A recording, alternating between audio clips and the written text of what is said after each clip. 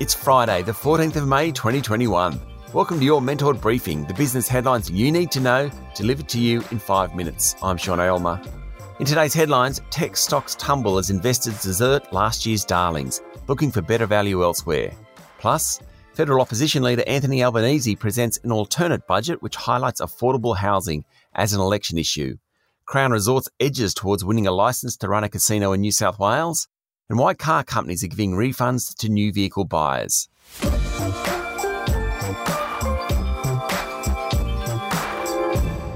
Our lead story today, technology stocks have tumbled around the globe this week, aided by surprisingly strong inflation figures in the US, which triggered fears of interest rate hikes. Australian companies followed their North American and Asian counterparts, dropping sharply yesterday.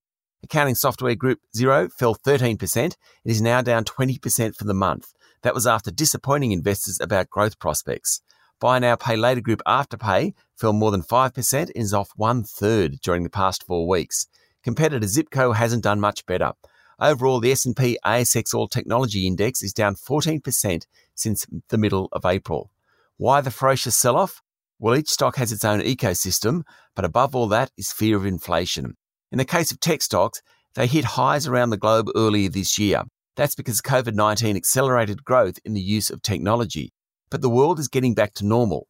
Where's the next surge in growth coming from for the tech stocks? Suddenly, based on future earnings growth, the tech stocks don't look anywhere near as attractive as many other companies, whose future earnings now look much brighter given the rollout of vaccines and economic rebound.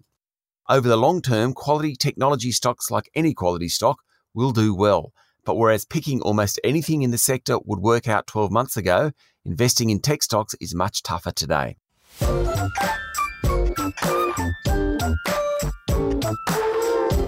In overseas news, the conflict in Gaza and Israel is escalating, with US President Joe Biden now involved in diplomatic efforts to end the violence. Hundreds of rockets have flown over the region in the past 48 hours, and a United Nations Security Council meeting has been requested for later tonight.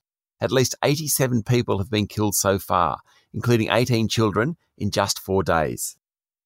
Bloomberg is reporting that Colonial Pipeline, that's a 5,500-mile pipeline in the US that was hacked cutting fuel supplies along the East Coast, paid a $5 million ransom to the hackers to get fuel flowing again. The report says the company paid the ransom in untraceable cryptocurrency, but the decrypting tool provided was too slow. Last night, fuel started to flow again after Colonial rebooted its own system using backup software. And Elon Musk, head of Tesla, said the electric vehicle manufacturer wouldn't accept Bitcoin to purchase cars, blaming the large amount of energy used in the processing of managing Bitcoin. It was quite a reversal given just 5 weeks ago he announced that buyers could use Bitcoin.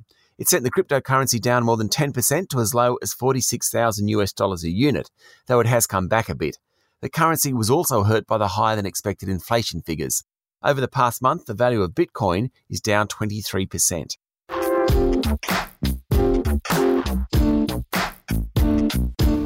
That's the news from around the globe, and this is your Mentored Briefing. Let's go to local stories now.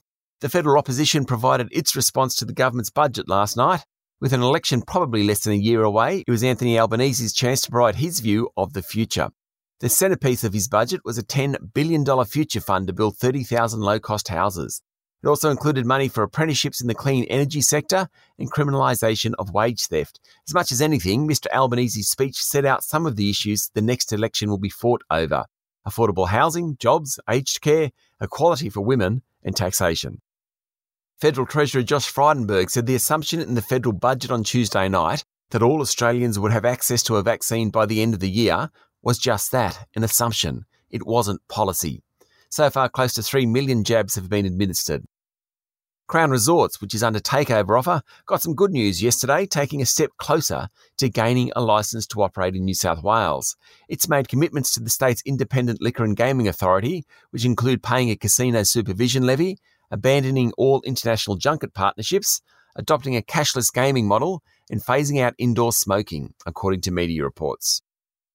Treasury Wines, owner of Penfolds, held an investor day yesterday and wants to push its flagship brand into the lofty company of luxury brands like Mercedes, Hennessy and Gucci. Treasury has been trying to reinvent its business, or at least find new customers, since China effectively banned wine imports last November. Part of that strategy is pushing Penfolds, which accounts for 2/3 of total earnings of the Treasury Group, higher up the food chain, so to speak. And buyers of new cars are being offered refunds amid huge blowouts in waiting times for vehicles to be delivered, according to a report in the Financial Review. Shutdowns on overseas factories means waiting times for new cars of up to 6 months. Add to that a global shortage in semiconductors, and buyers aren't happy. Kia Motors is among the most affected, with some buyers having to wait for the full 6 months. Alternatively, Kia is offering them a refund. That's your Mentored briefing for today. Don't miss out on any updates from us here at Mentored by subscribing to our newsletter. Visit mentored.com.au to stay up to date on all the latest. I'm Sean Aylmer. Have a great day.